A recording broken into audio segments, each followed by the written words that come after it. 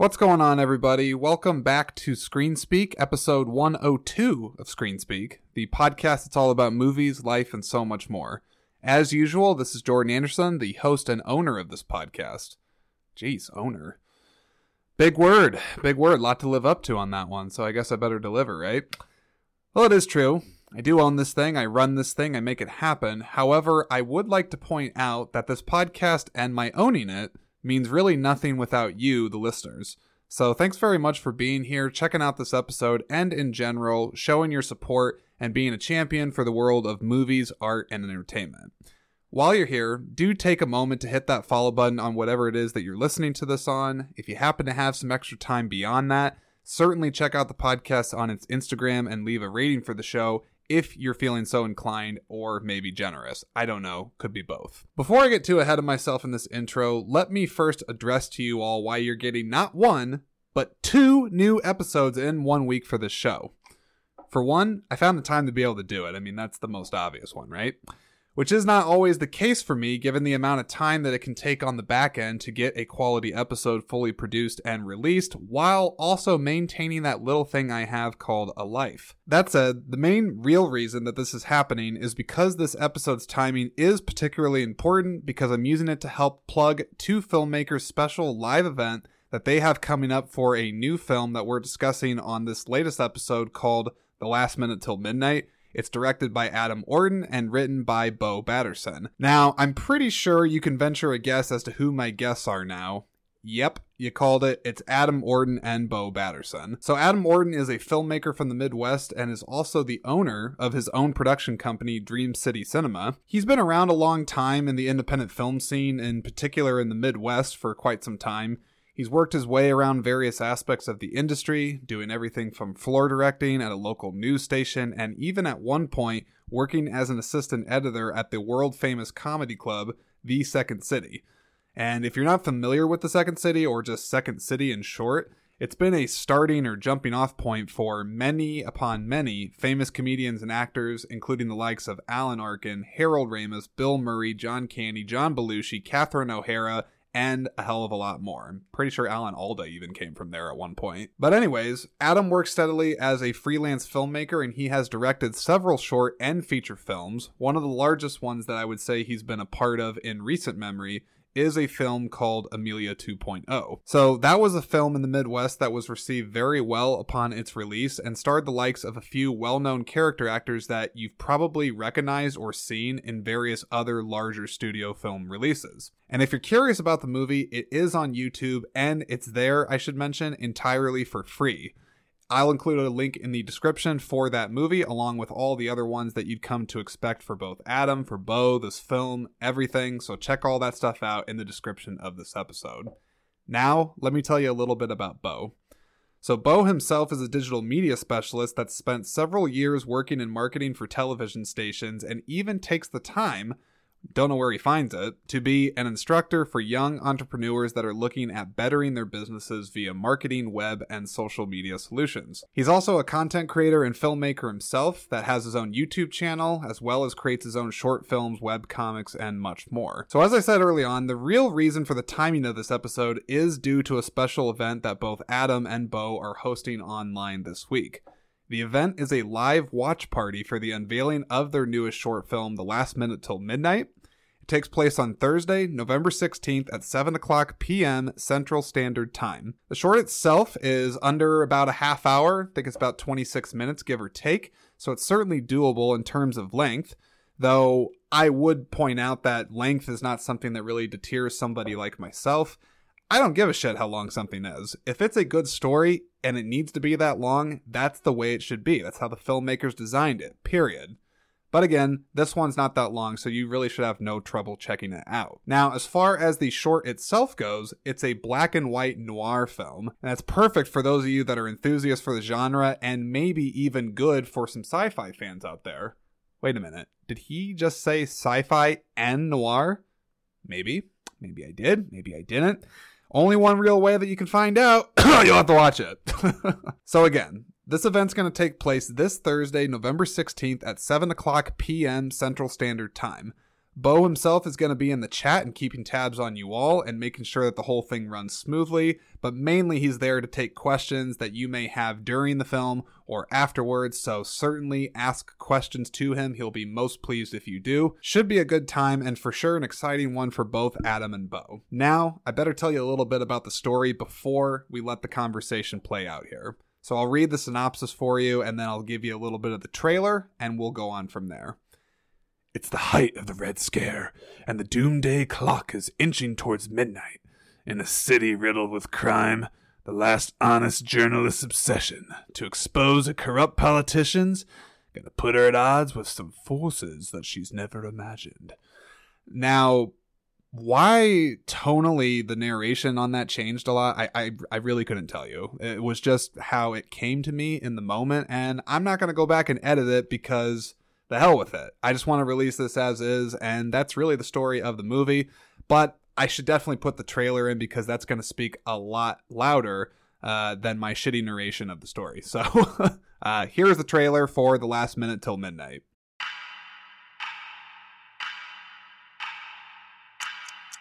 This city stinks. Not like other cities in America that stink of commerce. The stink that hangs in the stagnant air of this city reeks of the scum of its wretched population. Honey! Representative Tyler is no red. The doomsday clock ticks ever closer to midnight. We are doing great work. We are going to fix this world. We're the Fourth Estate. It's our duty to keep the government in check. Don't be so naive. This is insane. I've lost my mind. You're not insane. This world is insane.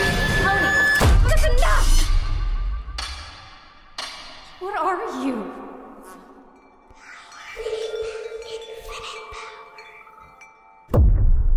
If that doesn't set the mood for their short, I really don't know what will at this point. So be sure to check out the short once it drops on YouTube, and definitely take a moment to check out Adam and Beau live on Thursday, November 16th at 7 o'clock p.m. Central Standard Time to watch it alongside with them.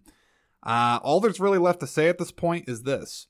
Enjoy the conversation, and be sure to check these guys out and see what they got going on in the world of entertainment after this episode.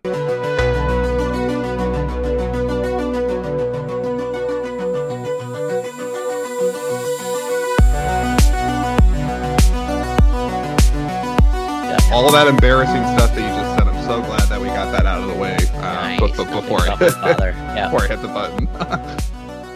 Okay, so gentlemen, welcome to Screen Speak. I appreciate you guys coming on to the podcast and talking about yourselves and the projects that you're working on. Also I want to give a shout out to Beau first.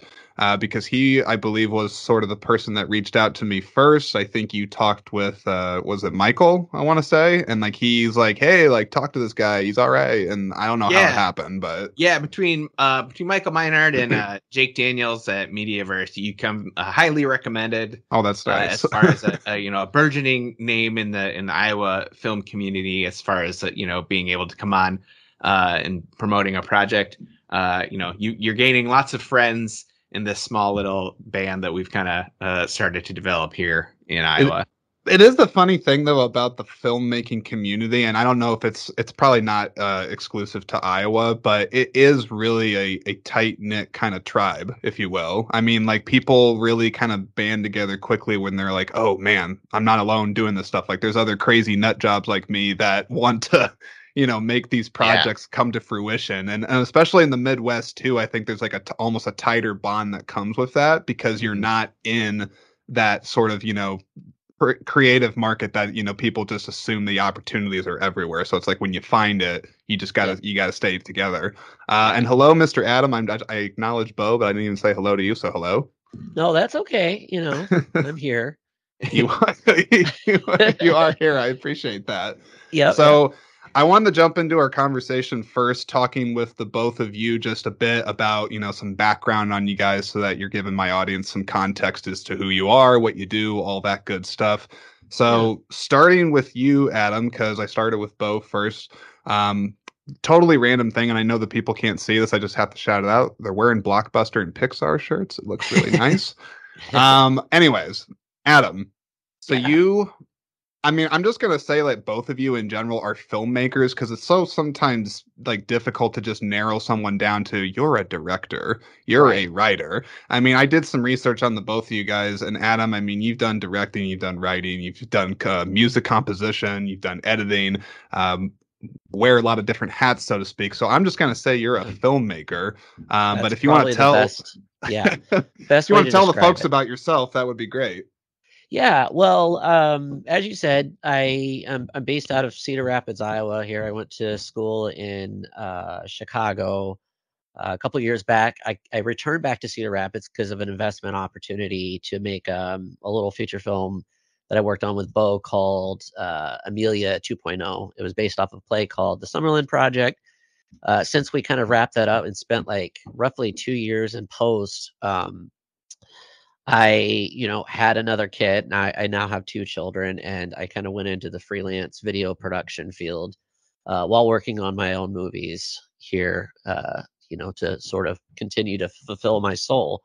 And that's kind of what I've been doing. And Beau and I have collaborated on a lot of stuff. In 2016, we shot this little noir sci-fi crossover called The Last Minute to Midnight, which we're excited to talk about, and it should be released here pretty soon. Um, and as well as a whole bunch of other different things. Beau has worked on web videos. We have both taught at Hawkeye Community College. We're deeply ingrained in the film community here. And so, like you said, it's a tight knit community, and it's very helpful to meet and work with other people. And I got to ask you about the hat, Dream City Cinema, because I had it Yeah. in my notes here. I'm like, I got to talk about that, but hey, you're wearing a hat, so I can talk about it. So that's your, I guess, for lack of a better word, production company? Yep. Yeah, so I built this it's sort of the business entity that uh over which I do everything. So freelance commercial production, B2B videos, including my own personal cinema projects.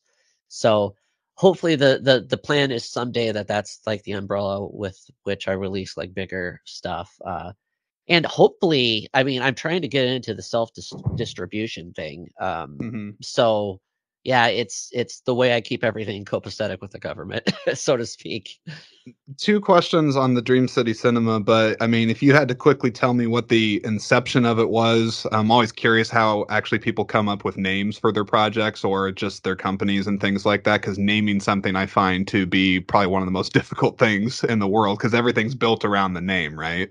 Yeah, yeah. So I it's kind of a funny story. So it was when we were working on Amelia 2.0, we were in post. My wife had recently decided to go back to work full time. I was a stay-at-home father, working on a little laptop, doing about 550 different visual effects shots for the movie. Um, just strained, pulled in so many directions, and so I'm also watching this like little toddler at the time, and my doctor prescribed to me these anti-anxiety pills. Um, I don't know if this is going to be okay for your pocket. You're just going to have to listen and decide. So Yeah. he gave me I forgot what it was, some sort of Xanax type, Mm. medication, and I took it for the first time. I had no idea it would knock me out, and so I passed out. Fortunately, my kid was in the room. We had a little fence set up, and everything was fine. I wasn't like letting him wander the house, but I immediately sort of had this dream where I was falling through the sky. And a lot of people have that dream. They're falling for some reason, it doesn't make sense. But I just had that sensation of falling. It was very, very vivid. Mm-hmm. And as I'm getting close to the ground, it's like this sort of New York, Chicago sort of place. Uh, I start smelling like the sewage of the city. And that's the thing. If you've ever been to a big city for the first time and you're not used Right. to it, you kind of notice the smell of the city. And each city has their own sort of characteristical smell. And anyways, as I'm getting closer, I'm smelling that. And right as I hit the ground, I wake up and I realize my son has soiled his diaper and taken it off and rubbed it all over the walls and all over my face. Wow. And like I'm really sorry about that. It was literally in my mouth. And I immediately started screaming and I called my wife. I'm like, I don't know what to do here. And just the state of being like awakened this way was just like I don't know how to prepare people for that. Like people who have a new child, they're like, what's parenting going to be like? It's like there's no way. Like I could have never been prepared for that moment. No. So I read one of those books that's pretty common. It's in a lot of dad books. I mean, I will say, I mean, one, I appreciate just right off the get-go, your just blunt honesty about the quite literally messy nature of parenting on that, which I'm not a parent myself. It's in the plan one day to get there. But yeah, that's a hell of a way to get the inception for a business venture is baby crap. Yeah. So, I mean, it's loosely connected. Dream City, like... one of my favorite production companies has been DreamWorks. And so sure, I kind of formed the name right around that time. It just sort of been lingering in the back of my head. And when I finally decided to go freelance, it was like, this is the name that I'm going to use. And I just like the way it rolled off the tongue. So nothing, I like it. It's nice. Yeah.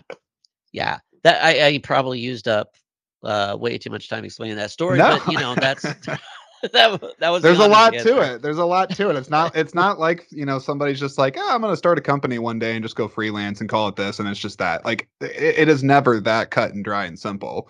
But Beau, moving on to yourself here.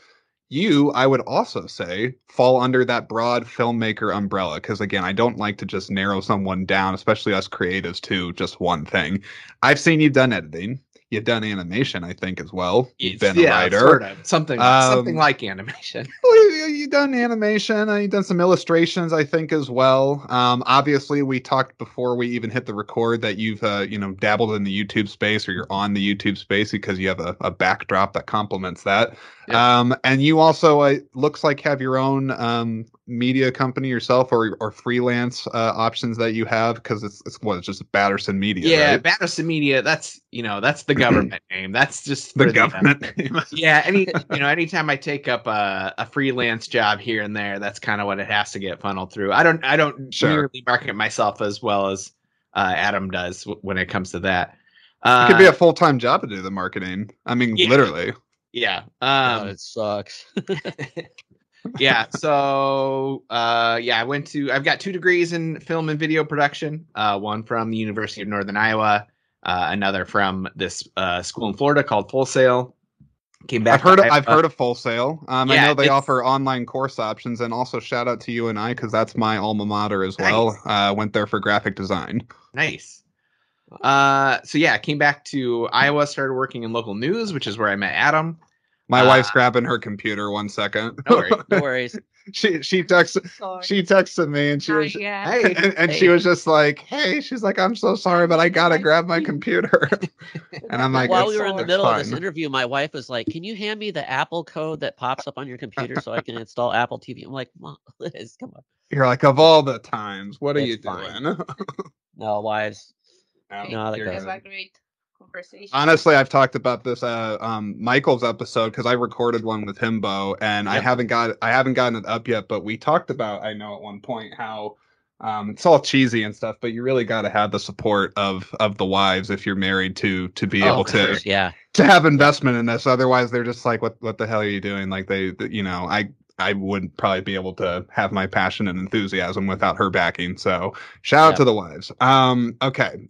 Mr. Beau, back to what you were saying. Sure.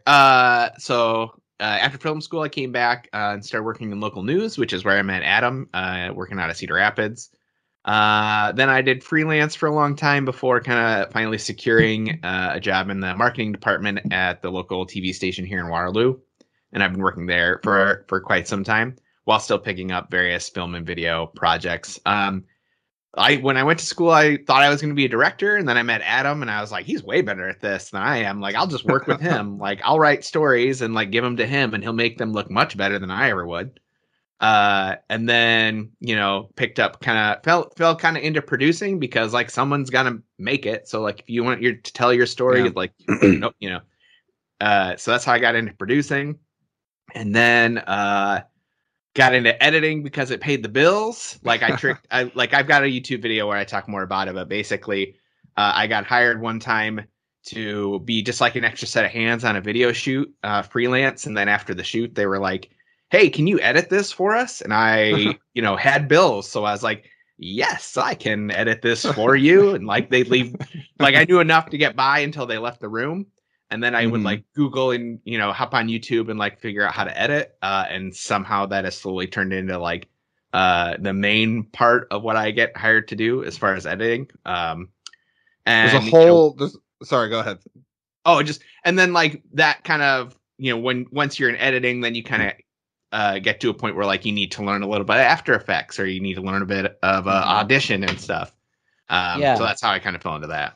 Well, to go back to what you were saying, Jordan, we're Beau and I being kind of this sort of nebulous thing where we wear a lot of hats. I think that's just sort of a result of today's digital age. You sort of have to be to get a film made. Yeah.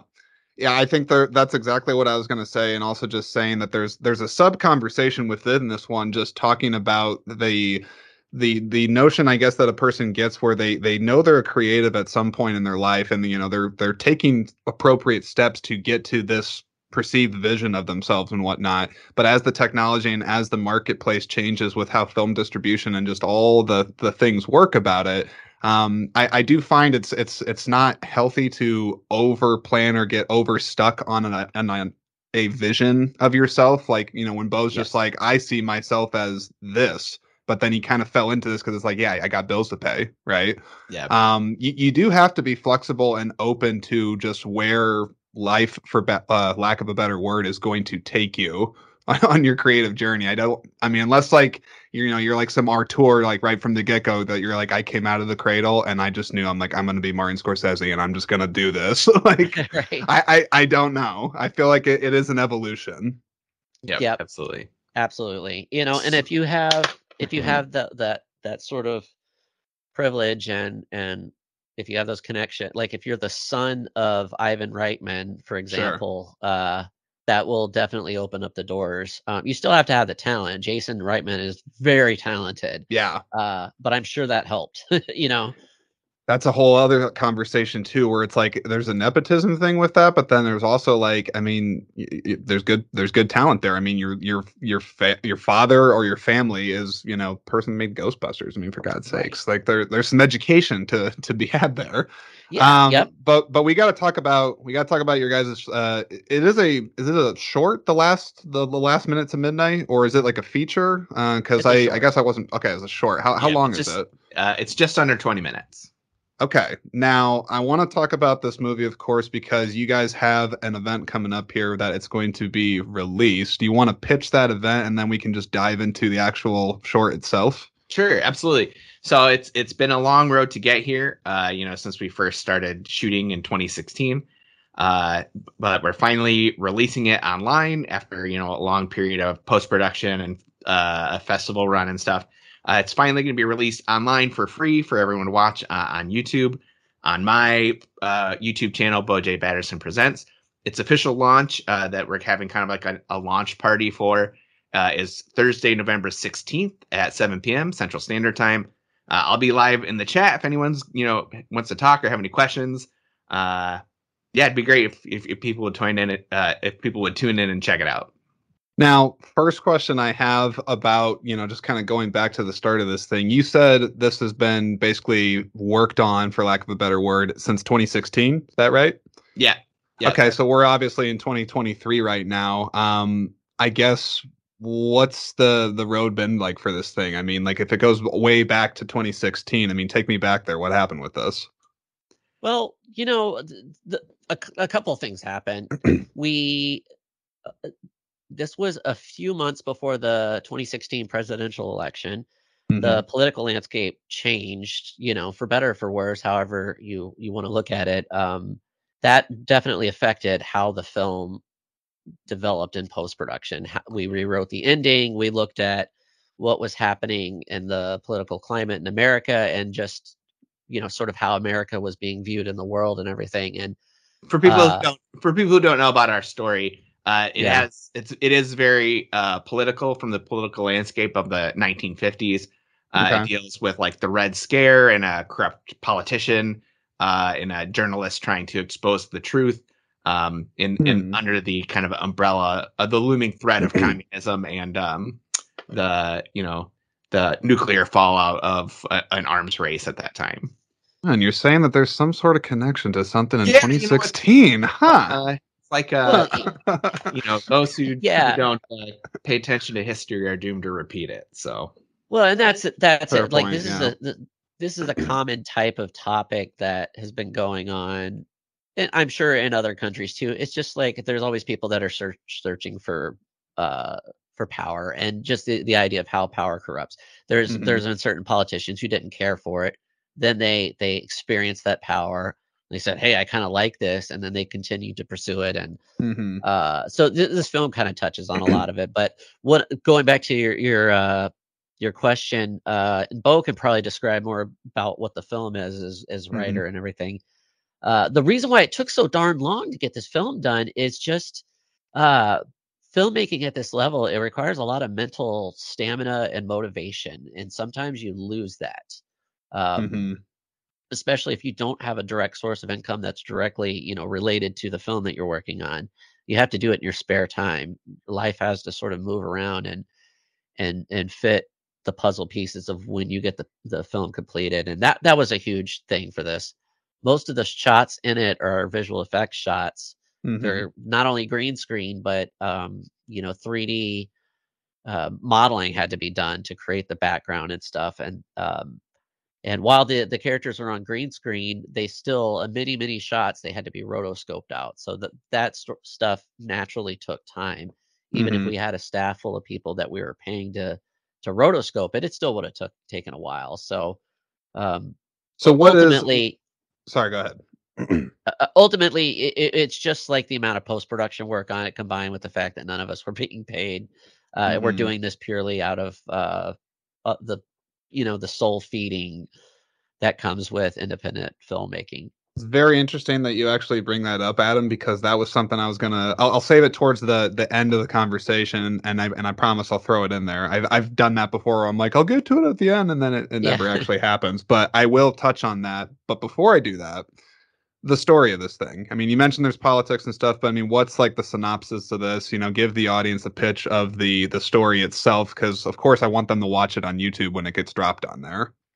Well, before I toss it over to Beau on this, I'll just say, to me, the movie from a thematic standpoint is very much about how power corrupts people, and how us as humans sort of break ourselves into two different camps. There's followers, and then there's sort of the leaders, or the 1%ers, the people that are above. And this film kind of looks at that secret sort of underbelly to it all, of how the leaders basically control things. Thematically, that's what it's about. Plot wise, Beau is a lot better explaining this. Yeah, so it's like surface level, plot is about Meg Mahoney, played by the amazing Jessica Denny. She's sort of the last honest journalist in this corrupt city.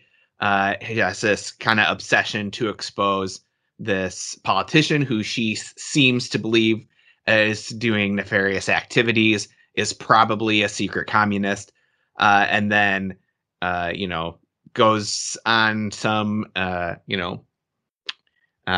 investigations to expose him that may end up revealing more than she had bargained for. Okay, I like that, and I also like I always can gravitate to stories where like you have like the one last good person in a sea of corruption and shit. I mean, like there is just something like almost like an underdog element where like you want them to crawl out from under the circumstance that they're in, and in the noir genre, I feel like that's always something that works really, really well when it's pulled off, right? Absolutely. Yeah. So This is a noir, so I wanted to talk about that, So I'm not sure however, many people that are listening to this are familiar with the genre or have maybe watched something on that. But when I think of noir myself, the very first thing that comes to mind is Blade Runner for me. I mean, that's like a very commercial one. You got the rain, Harrison Ford's grumpy and drunk with his whiskey and hunting down the replicants and everything. It's very sad, and characters are cynical, they're overworked. There's like this kind of world weary quality, I feel like, sometimes to the genre, kind of on the backdrop to the thing. You also have really interesting lighting, I feel like, in the ones, very stark lighting almost, if you will. And then I always feel like in at least the ones that I like, of course in Blade Runner it's apparent, there's always some sort of like a existential look at sort of the the philosophy of the story, or kind of like what's going on in the background. And they're supposed to really kind of be heady movies. They make you think, supposedly long after it. At least that's how it works for me. I'm curious for you guys, for this particular look into the noir genre. Were there things, of course, that you borrowed from to put into it, or were you like, I want to kind of try to put my own methodology behind how people are going to view this movie after they're done watching it? Yeah, I mean, there are a lot of tropes in it, and particularly the dialogue Beau has written is definitely stylized. Yeah, looking back, it's been so long since we were kind of in that development process, but I'll let Beau kind of talk about that. Look, the dialogue was probably the main reason I wanted to write a film noir. I just love it. When I was at UNI, I took a film course taught by Grant Tracy, who's a great writer in his own right.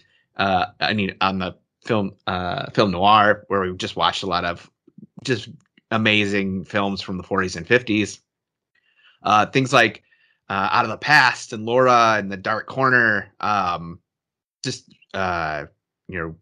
Mildred Pierce, probably Kiss Me Deadly is probably the one that has the biggest influence on our film, because it's another film that's like, about the communists in a mystery box and finding, opening up essentially Pandora's box, and the casualties and causations that come out of that. But yeah, so we took a lot of things, and then, from the tropes of that, there's like the surface level stuff that comes with film noirs, like you were saying, the stark lighting and what that represents as far as shadows, and the kind of Venetian blind bars on people, what mirrors represent, what smoking represents. I always like the smoking. I mean, I'm not, I don't, yeah. And it's so funny with that, because like I'm not a smoker, like, at all, but I don't know, there is just like a cool factor, when people are lighting their cigarettes. It's like, one of my favorite things that they would do, because they're also filmed in this period in American history where we fell under the Hays Code, which was where that's right. the motion pictures would kind of self-censor themselves, so there are all these like wild rules of what could and couldn't be done, like if people are going to kiss, it couldn't last longer than 3 seconds, things like that. Mm-hmm. So if you were going to have a sex scene, it always needed to be implied. And a lot of the ways they would do this would be with cigarettes. Cigarette. Yeah. And so a lot of times, like, if someone's going to put out a cigarette and someone comes to light it for them, that's kind of the clue that, like, that they want to have sex because I'm lighting your cigarette. Real hot. And, like, a cigarette in someone's mouth is very phallic and whatnot. But yeah, so that's, anytime you watch one of those old movies and you see like the cigarette coming up and like who's lighting it for who, or if someone has to light it themselves, someone can't get it lit, like there's subtext to it. I'm going to be paying attention to that so much more now when I go and watch movies that feature smoking.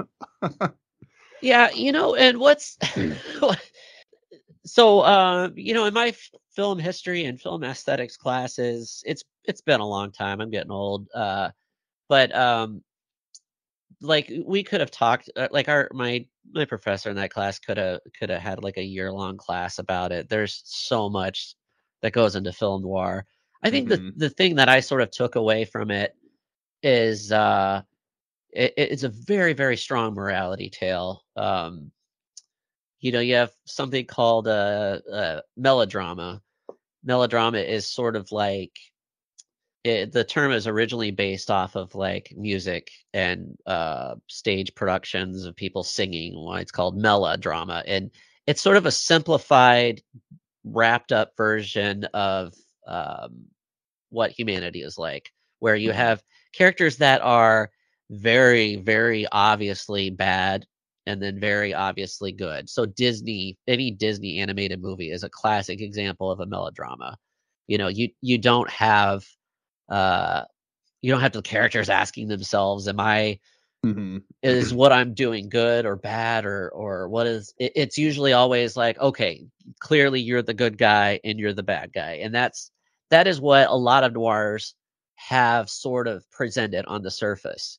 And you have the lighting and the stylism, it kind of borrows from the German chiaroscuro artistic movement of like light and shadow, used to represent good and bad. There's very little grayscale in things, and so some people have argued too that style in cinema kind of evolved from like lower budget productions at the time, who didn't have a lot lighting wise, and so it's very, very easy to light high contrast, and so there's a whole bunch of theories on how that sort of look evolved too. But in this film genre noir, it's very, very contrasted. You have heavy shadows, and the Venetian blind effect is always used to great extent to represent some particular thing that I can't remember off the top of my head. But with our film, we had little tropes. We had,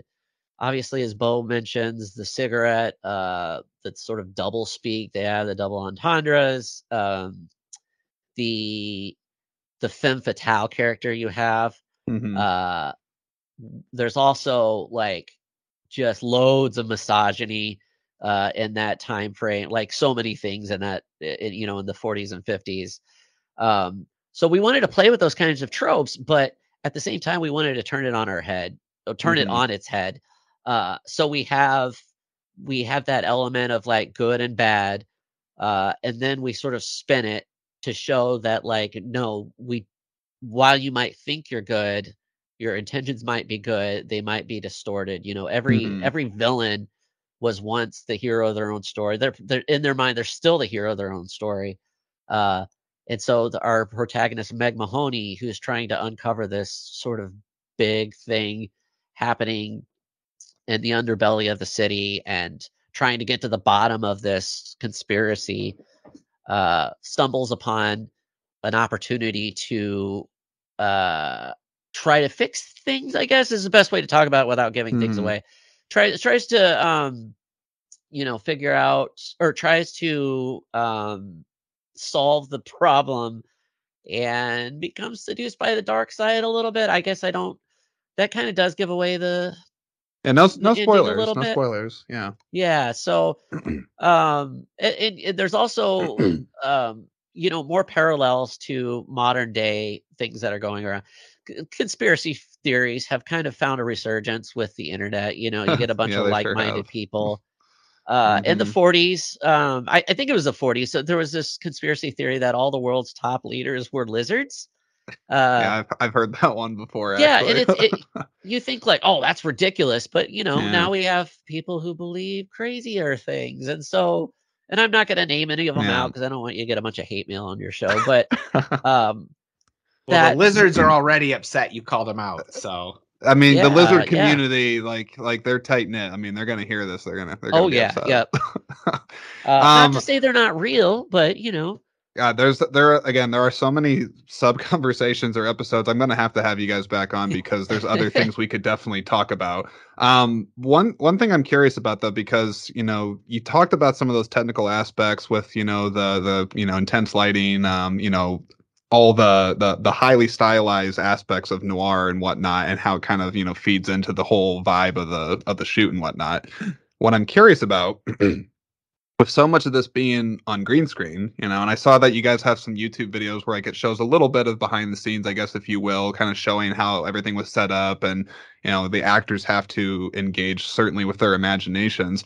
What I'm curious about from you, from a director standpoint, Adam, I think that's where this question will stem from. When you're, I guess, trying to work with the actors that you do have, and they are in an environment that's so green screen heavy, and you know that the final look, of course, is going to be very stylized and whatnot, but your actors aren't really, of course, able to see that in the moment. I guess, did you find that challenging, sort of getting them to understand exactly where your kind of creative vision for this was and how you wanted those stylized elements to feed into their performances? Well, they performance wise, I think they understood immediately. They're like, this is not realism. This is heightened, you know, theatrical performance. Especially Angela Billman's character is very much like the moment she did that first take, I was like, okay, she's got it figured out. She's matched the tone of what we're trying to do here. And I think that stems from her theater ability, and in the entire cast, their main jam is theater. And theater has so many little genres where you get to play big characters. And film acting, a lot of modern film, it's subdued, and it has a tone of its own.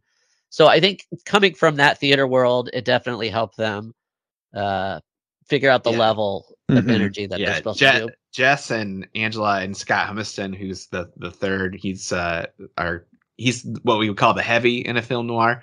They all have just extensive theater backgrounds, and I think just being able to play in that world where you are, it is a level of imagination and make believe to a certain extent being on stage, like the magic of being on stage. I think that helped them kind of be able to come into what was legitimately Adam's basement painted green, and then be able to be like, understand in their head where they were at and how to behave in that environment. Yeah, there's a lot of plays where it's like a set is just a table, and behind them is just black. And so I think theater actors have a good concept of how to create that world in their head. The other thing that we did, which was really great, is, we went through and storyboarded every single shot.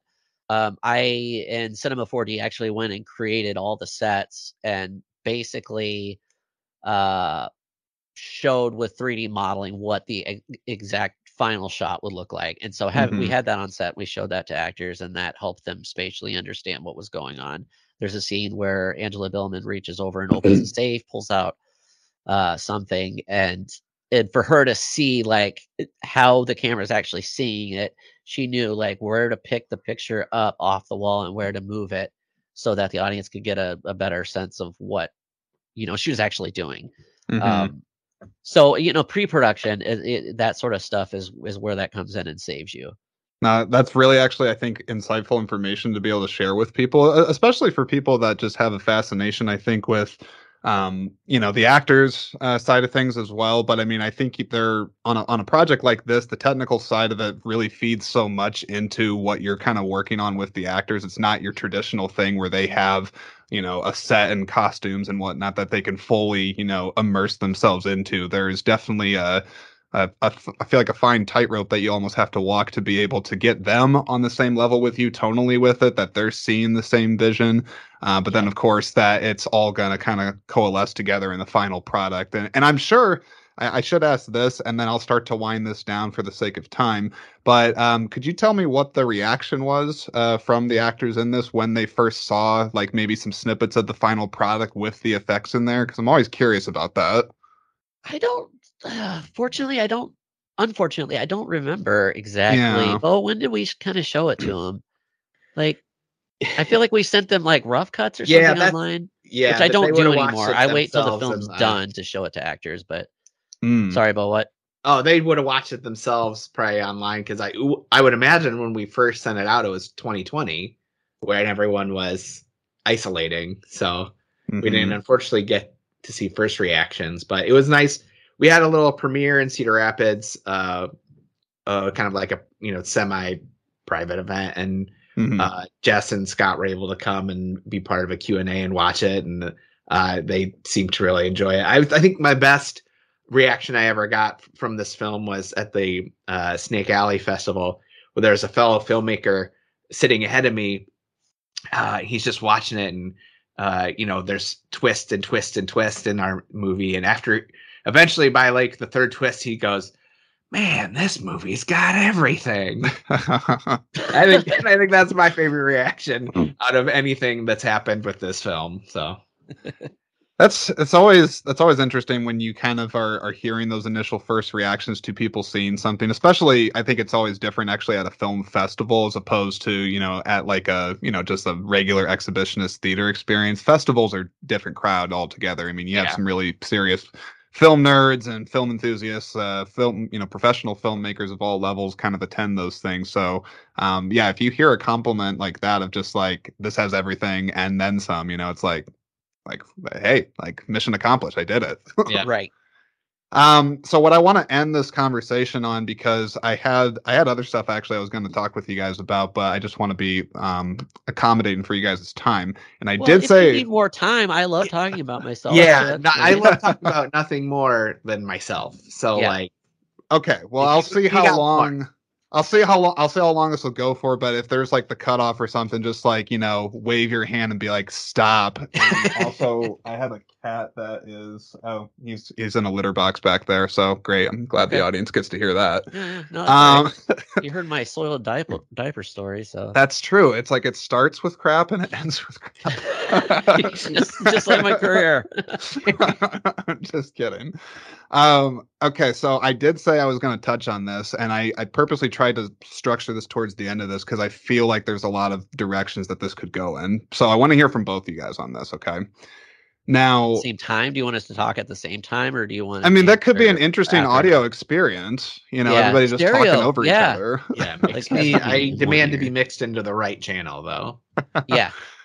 What I'm curious about from the both of you guys is, Adam, you had brought this up earlier in our conversation, talking about how, and I'm paraphrasing here, of course, essentially that you have to, you know, take sometimes these creative projects and either, of course, financially make them work, but more so from a time structure. You're just like, I got to, you know, piece this out over however long it's going to take to get this stuff into fruition. And so really kind of what I'm getting at with this is that it takes an awful lot of time to fulfill all the creative dreams and aspirations and whatnot that we want to do. And like we said earlier, you got to pay the bills. You know, if you're a parent, you're a, you know, husband, you know, you're a brother, father, daughter. I mean, whatever the hell it is, you know, you have all these other obligations to do. So I guess what I'm curious about is, for both of you guys, because I know the creative path is sometimes one of isolation. If you have to work on things, you know, in a dark cave, especially editing and doing that whole thing. How do you guys feed your passion just for continuing to sustain this and just keeping yourself motivated and hungry to still stay, you know, in the industry that you guys are working in? Yeah. That is such a good question. I mean, I've seriously thought about before, like having a filmmaker support group or just like open to creators in all aspects, you know, whether you're a painter, an actor, some sort of filmmaker. It's so vitally important because the odds are not good that any one person is gonna really, quote unquote, make it or get to a point where their income is immediately sustained by the thing they love doing. Mm-hmm. That's just the way it is. Otherwise, a lot more people would jump into acting. And so the first thing I have to say to that is you have to do it out of love. And you know, I sort of had a coming to Jesus moment with myself not too long ago where I said, do I want to keep doing this? And like, do I want to do, I'm approaching middle age now, which is freaking crazy to say. And pretty soon my kids are going to be teenagers. And like, I had to say to myself, do I want to keep doing this? There's a chance that this might just be the level that I keep doing it at forever. Am I okay with that? And the answer was finally yes. Like it is soul feeding to you. Like you love doing it. And it is very, very hard. But every creator has to have that moment where I think they come to the realization of, do I enjoy doing this, potentially never being able to sustain myself from it? And I think if you do, and you can continue to do it, you will eventually find some sort of success out of it. And success will mean different things to different people. But talk about family obligations and stuff. You do have to live your life. You shouldn't put your life on hold because of this, because you don't know what direction it's going to go. You might end up doing something you never thought you did, and you have to be open to it. So, yeah, you just got you have to love it, and that's the final answer. Yeah, no, I think that's all. It's all pretty astute stuff. Beau, want to hear from you, and then I'll jump in. Sure. Yeah. I mean, I'm not gonna sugarcoat it for anyone. It is very difficult when you. I don't think you should sugarcoat it. It's not meant to be easy. Yeah, it's if it was easy, everyone would do it. Trying to find a balance between having like these creative passions that you feel like you have to do because there's something inside of you, for better or worse, that you feel like you have to get out, while also trying to do a 9 to 5, and we're millennials, so it's a 9 to 5 and whatever side project you also have to do, because gas is expensive, and then you have to be a good husband and a father and take care of the house and what all that entails. It's definitely hard to find a balance, but it's basically like if it's something that calls to you, like you have to make the time for it. That if that means you got to get up early or you got to stay up late, like you have to find the time. And like, even if it means if you got to make it like a schedule, I know like that's difficult for like creative people to hear, because some people just want to work when the spark hits them. Right. But like, sometimes you do just have to be like, okay, I'm going to get up tomorrow at 5 a.m. and at 5 a.m. I'm going to write, or I'm going to sit at the computer and edit, or I'm going to get up and storyboard, or I'm going to get up and read something. You just have to kind of make it a schedule or a routine and put in the work. There's a discipline I think that kind of develops for people that are really going to have longevity in this field. Field of entertainment is just kind of what I'll gloss it over and say. There's a lot of things that come to mind for me when I ask people this question, because I think, one, there's never always a straight answer to it. I mean, it's always kind of changing, as your project and as your life is kind of evolving over time. But I definitely agree just with what Adam said at the beginning, which is just, the love part of it. I mean, you really have to just start with, I just purely love this art. I love this art form. I love how it brings people together, the conversations it produces, the imagination behind it. I mean, you can continue. But if you don't have that, you certainly are not going to, I think, have longevity, purely in the long run for being able to do this. And the other thing that I would say is also, it is important to have, whether you want to call it validation or just words of affirmation from other people that are in the community of this space, to kind of keep you motivated and keep you going, because that's something I have ran into myself, as whether you want to call me an aspiring podcaster or creator myself. You sometimes have to ask yourself that question of like, what is, to what Adam said earlier, like that level that I'm trying to get to, or am I even trying to get to an attainable level? Like, where am I kind of trying to land at in this space? And is it going to be at a place where it's like, yeah, I'm content with that. Right. And that's a challenge. That's tricky. Yeah. Yep. And, sometimes I talk about the love part of it, but sometimes there are moments where you will say, I don't necessarily love this. Like, for instance, writing, when I was in my 20s, there would be days I'd get up and I'd be like, I'm so inspired. And I would just write and write and write. Did you actually say that out loud? Or is this an internal monologue? Oh, yeah. Yep. Yeah. My wife was like, I need to use the bathroom. Get out. So, yeah. And as you kind of continue writing, you're going to learn that you're not always going to be inspired. And sometimes you just have to, like Beau said, make that schedule and say, I'm going to write for an hour. I don't know what I'm going to write yet. It might be terrible. It might be great. But I just gotta make sure words are being put on paper. And I'll do that for an hour. I've done that for 15 minutes. I've told myself I'm going to do 15 minutes of writing a day. and it doesn't matter what it is. I know I'm not setting any expectations about how good it's going to be. I'm just going to write. And amazingly, that has resulted in stuff I've really, really liked more often than not. You know, when you give yourself the freedom to sort of fail and say, like, this can be garbage, it's okay. It releases that sort of obligation in your mind to create something great. And it ends up being great in a weird way. So your brain is kind of like being creative without you realizing it. You're just there to accomplish a chore. And so those are the kinds of times where, you know, if you're not feeling inspired, it does feel like work. But if you can get yourself through those moments, the actual finally creating part is so incredibly rewarding. It's that's enough to keep me going for a year. You know, writing a good script over a period of 3 months is enough, I'd say, to keep me going for 5 years. You know, like to say, wow, I wrote that. Can I actually get this made? You know, something else. Well, something else I think that you touched on, whether you meant to or not, was talking about expectation. I think that you set for yourself. Yeah. And I'm sure both of you guys could certainly have opinions on this, because I know, you know, at the end of the day, the process starts and stops with you, right? I mean, like, you have to be the person that motivates yourself. You got to put the work in, as we talked about, the discipline, etc. But I mean, you have to be the person that channels that. Yeah. And in order to do that, there is an expectation, I think, that people set for themselves on this.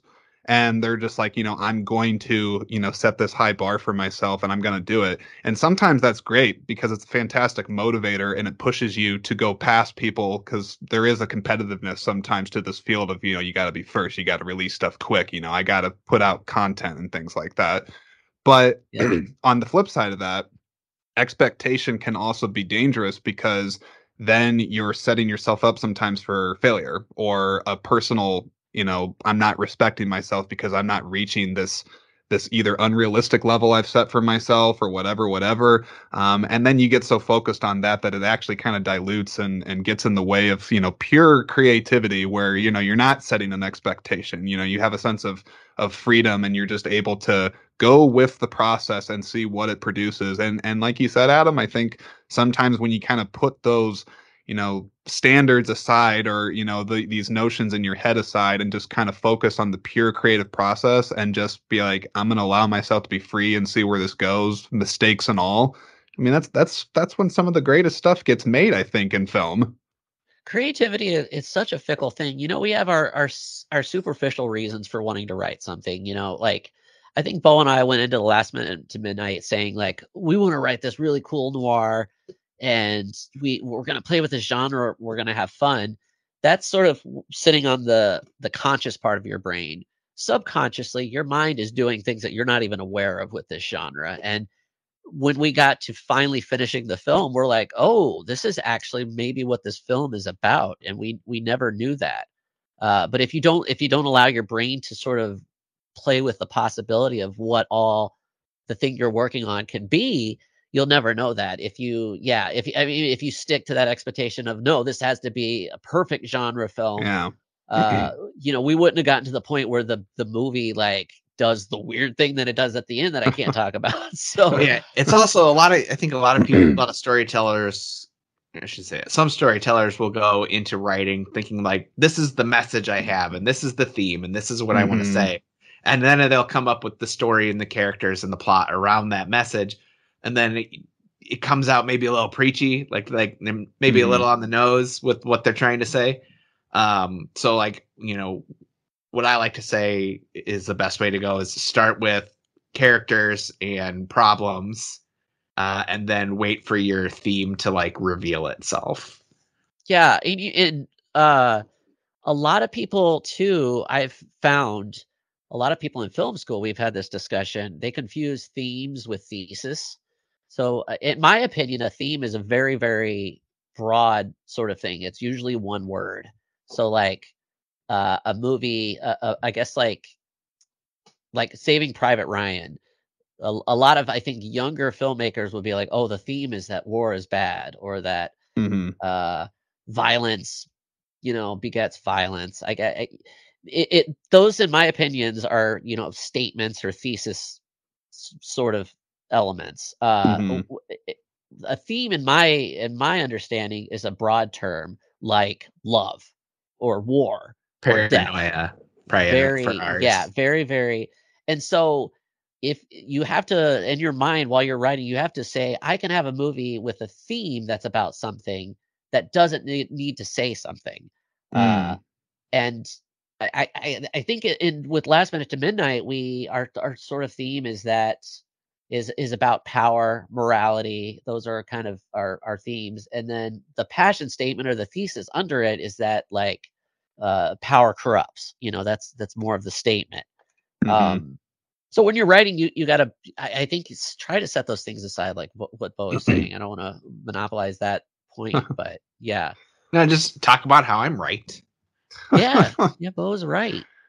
Speaking of Beau, you said, I think, Beau, in the email to kind of get this set up that I don't know if you use like a hashtag or something like that. I felt like you did. Noirvember? Noirvember. Is this a thing? Is this real? It's kind of a thing. Beau's making it a thing. If you're a film noir person, you'll know about film. You'll know about Noirvember.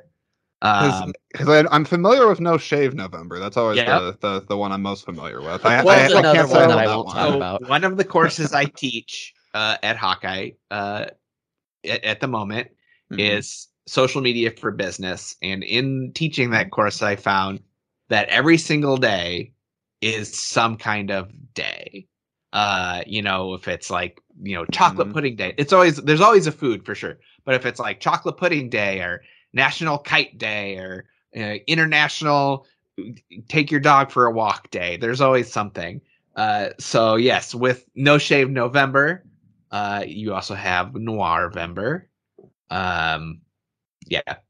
So there's always something to celebrate. This thing called No Nut November, where you don't eat legumes. Also something that people celebrate. You don't eat.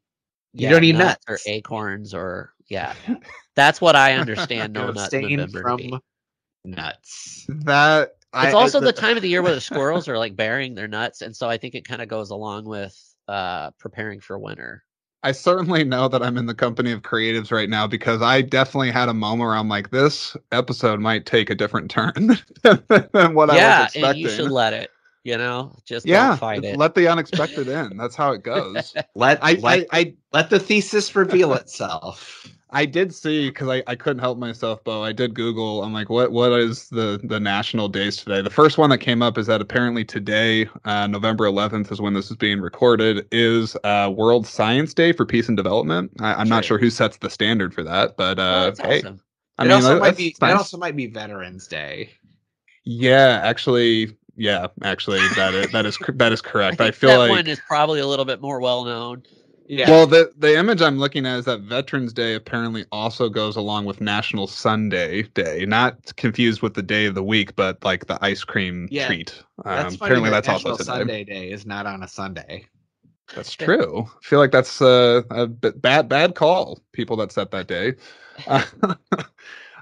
Okay. Final thoughts that you guys have on whether it is talking about Last Minute Till Midnight, which again, say that date again so when people can find it. November 16th at 7 p.m. Central Standard Time on YouTube. Beau J. Batterson presents. Also, I recently posted sort of a behind the scenes video. If you kind of want to, learn more about the making of and how it came to be. Excellent. So yeah, November 16th. That's what you just said. Believe so. I will make sure, of course, all the information for that is in the description of this episode. And also when I promote it, I will be sure to channel that. So you can't miss it. Excellent. You can't miss when the date of this is going to be. And if you miss it, it is on YouTube. Just, you can, check it out at your leisure. But 7 p.m. is when we're having the launch party, when I'll be there in the comments, answering any questions that people may have if they want to chat about the film. So. Adam, where can people find you? Oh, around.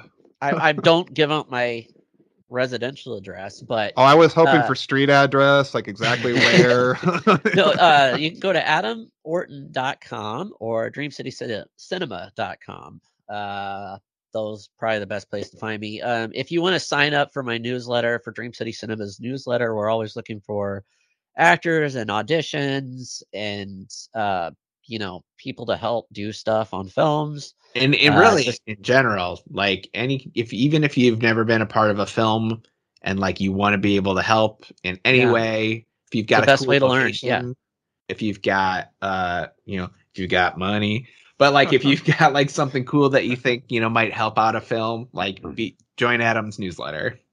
I also one thing I'll put out there on this. I mean, one, I love that you guys are not just putting the classic plugs of like find me on here and this and that, but you're also offering opportunities and ways for people that are listening to get involved with the creative process with you guys directly, which I really think is actually really important that people are inviting with this community and not have it feel like it's like some cliquey thing that you got to know somebody that knows somebody to kind of try to get you in.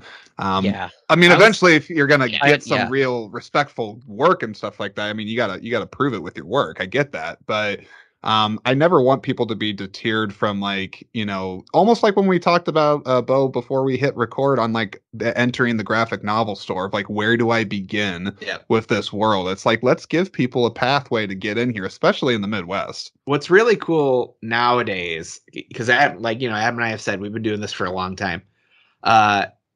I compared to where Iowa Film was when we started, I think it is much more collaborative and easier to meet people who are willing to work together to put out something, cool. I think when we first got into it, it was very cliquey and it felt like there were these different regions and different parts of the state where it was like, oh, that, those people over there, they don't make good stuff. We make good stuff. Their stuff's bad.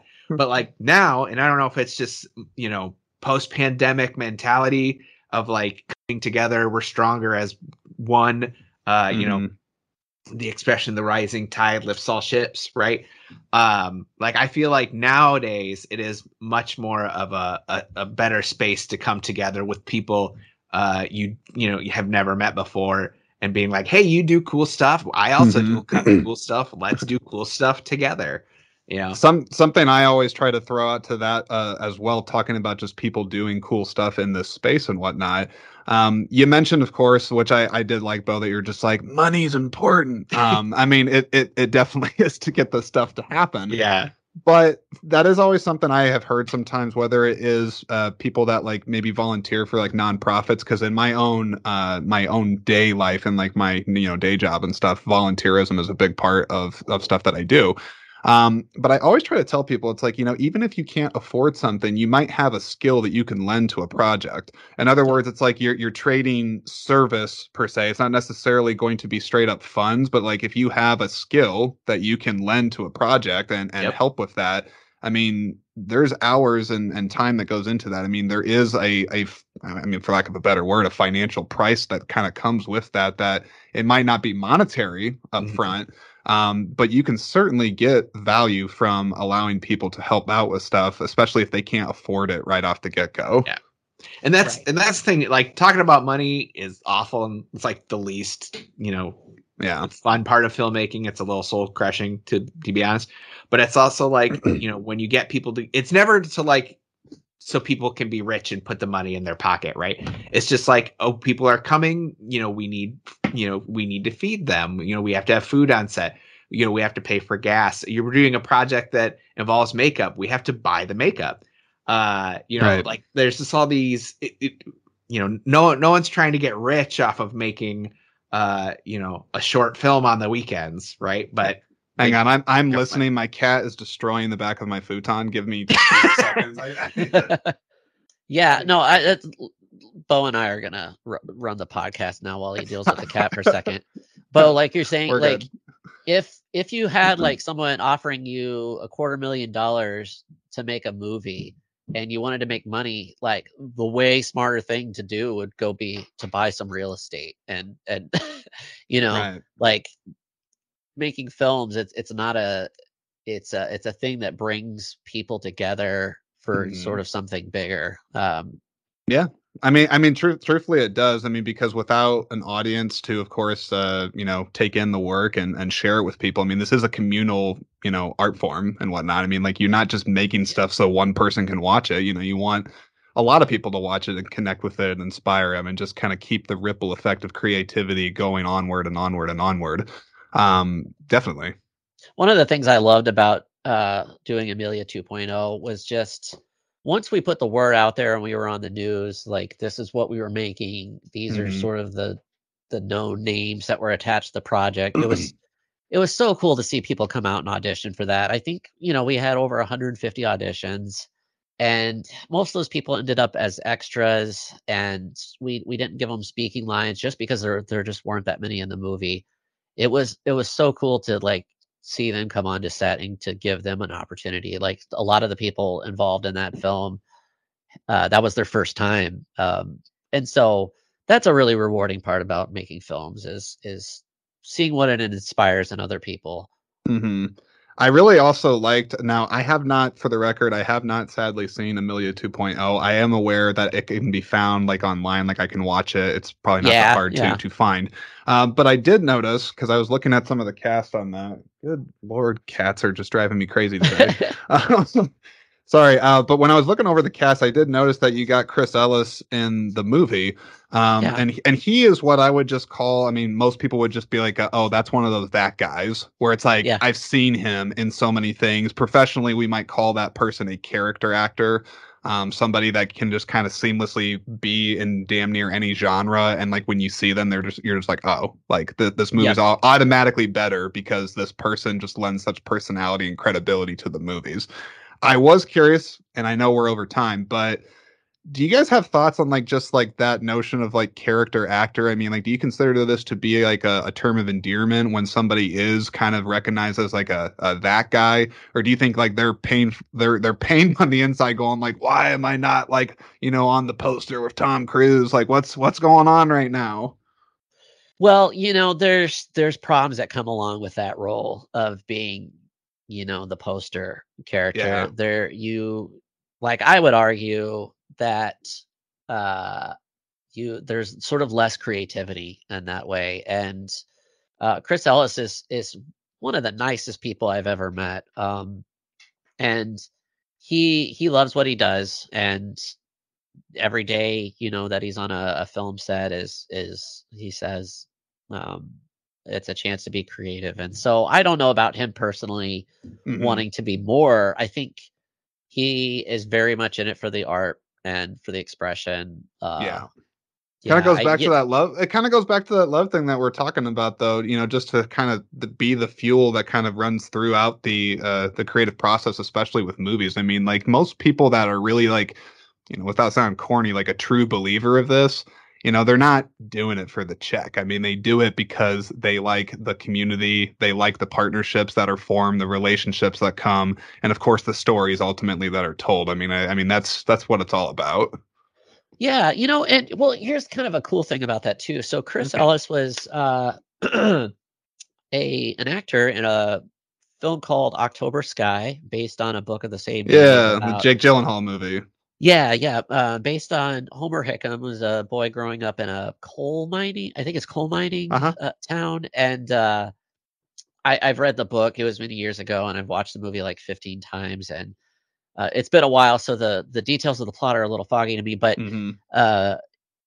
when they went and shot that film, they met with a lot of those real people that their characters were portraying, and same with Apollo 13. He was in Apollo 13. That one film experience that he did introduced him to so many people, to where like 15, 20 years later, he still goes out to those towns. I believe he actually met Homer Hickam.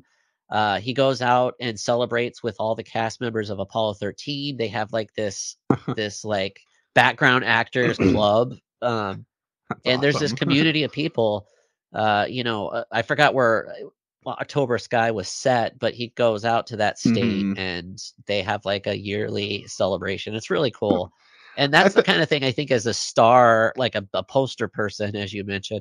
I don't think they get to do those kinds of things. No, because there's also, there's a whole conversation to be had on like the anonymity that comes with, fame or lack of anonymity, I should say, because people, when you're at that level, it's like you can't even go to a grocery store because you'll just get, flogged, or some crazy fan will do something horrible. But probably the last thing I would say just on the character actors and talking about, just longevity, kind of tying back into that. If you're able in, the entertainment industry, the film industry to sustain a career for 30, 40, plus years, I mean, bit part or not, or, you're on a marquee poster or whatever. I mean, like longevity in this thing, especially with all the changes in technology and how people consume entertainment. I mean, that to me is like the biggest success, whether you're on that front facing poster or not. It's like you've been able to be steadily working in this industry all this time. I mean, that right there is success. Yeah. And you have to define success for yourself too. You have to say, okay, this is what I'm going to be and this is what I'm happy with. That's a conversation every artist needs to have. I'm happy with this conversation right now, so I'll say that. Cool. Yeah, crushed it. Okay, I know I said final thoughts about 20 minutes ago, but this really is like the actual final thoughts part. Do either of you guys have anything else that you would like to say, either to the audience, to the world, anything like that? Well, I'll mention the next few projects I'm working on. One I have kind of in the works, and one that's just finished and soon to be released. But I don't want to step on what Beau has. Maybe I'll. Do you have anything, Beau? No, you go first. Okay, so I recently finished a 47-minute sort of short feature or long short, if you want to call it that, movie called In the Silence. It's making a little festival run. We did like 4 premieres here in the Eastern Iowa area, and it's gotten some pretty cool audience reactions. And look for that to come out sometime within the next year on Amazon. I'm actually developing a feature film right now called Inside, tentatively titled that. If you want to be a part of it, I mentioned this before, go to Dream City Cinema and find my newsletter link and sign up for that, or follow Dream City Cinema on Facebook. And those are the things to kind of look for. If you want to see Amelia 2.0, it's currently on YouTube for free, if you don't mind a couple of ads every now and then. So just Google that and it'll show up pretty easily. Awesome. And of course, the last minute till midnight, November 16th at 7 p.m. is the watch party, Central Standard Time. We'd love to have you tune in and check it out and hang out with us. It's amazing performances by Jessica Denny, Angela Billman, and Scott Humiston. It's in its limited festival run. It picked up various awards, be it best short, best sci-fi short, visual effects, nominated for performances. It's definitely got some love and attention from the people who have seen it. So it'd be great if we could get, a few more eyeballs on it. Yeah. Well, if anything else, I'll say I hope that this podcast, of course, helps to get those extra eyeballs and ears onto this project, and you guys just in the work that you're doing. So I appreciate both of you very much for coming on here. I think it was a fun conversation. We talked. Appreciate you for having us, and I would love to bend your ear later too. So always give us a call. This conversation has done more than I thought it would. Not that I didn't expect great things, but I'm happy to have talked to